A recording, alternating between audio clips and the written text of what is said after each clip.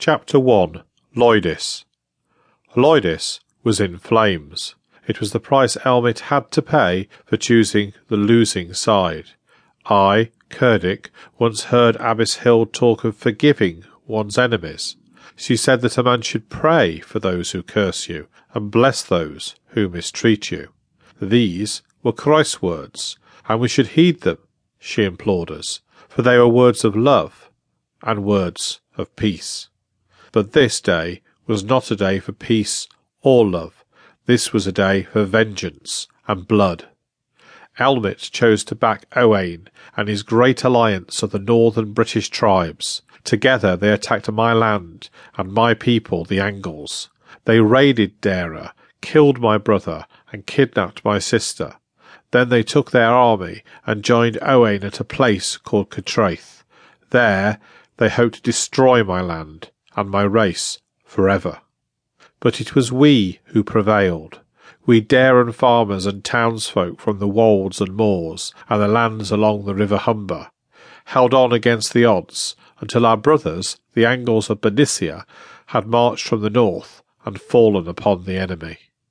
There, at the great battle of Catraeth, we destroyed them. The tribes from Reged, Strathclyde, and Manu Gododin had been crushed.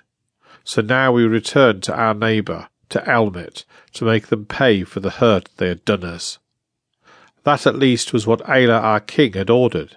He wanted recompense from Cerdic, king of Elmet, and punitive steps taken to ensure he could not easily attack us again.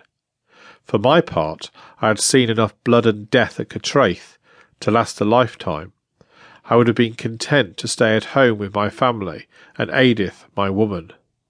But Aila was our king, and my father Kenred was Earl of the Southern Marches. Our family's lands around the village of Curdham lay in his domain, so when he called out the Wixton Company that spring, a few months after Catraeth, he expected me, the lord of the villa, to obey the summons. So we went, 10 men and boys from the village, led by myself.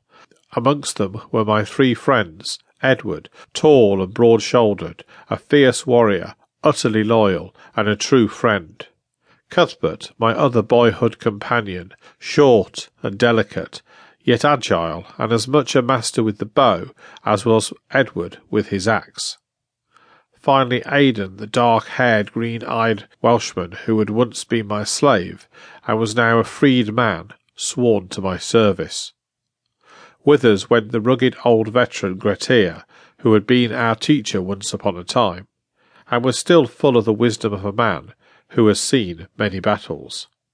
We left the village of Curdham with its hovels and huts, and left too the villa, the decaying old Roman house that my grandfather had captured and made into our family's home.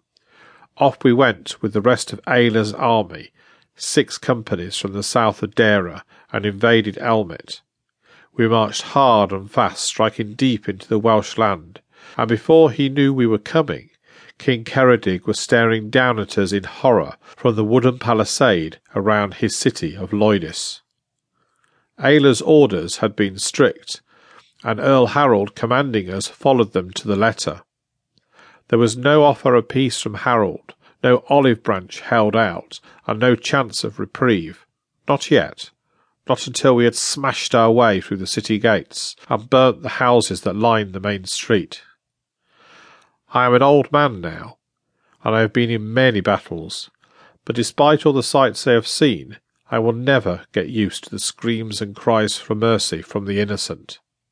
The gods blow their trumpets, and the Valkyries ride forth and choose who is to be slain, and lead them to Valhalla. And men cheer and do battle for the sake of glory, or wealth, or honour.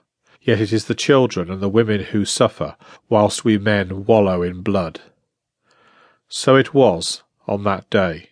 Demanding vengeance might sound a fine thing when you stand over the grave of your brother and smell the smoke of your own home burning. But see how you feel when it is somebody else's brother, son or daughter who lies at your feet, and their home burning whilst you stand nearby holding the torches that kindled the flames.